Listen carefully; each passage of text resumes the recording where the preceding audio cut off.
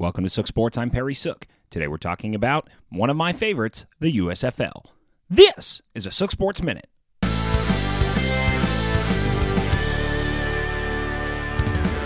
Just the beginning.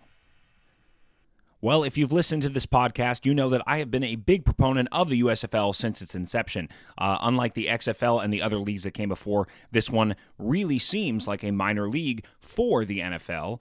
And I think KaVontae Turpin going from the Generals to the Cowboys to the Pro Bowl is pretty evident of that.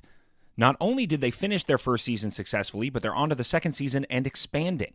There are now 4 host cities instead of just one, with 2 teams playing out of each. Detroit, Michigan will have the Panthers and the Stars. Canton, Ohio will have the newly colored Pittsburgh Maulers and the New Jersey Generals. Memphis will have their team and the New Orleans Gamblers. And Birmingham, Alabama will host the Breakers and the defending champ, Birmingham Stallions.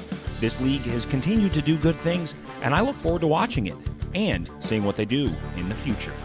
This is a Sook Sports Minute.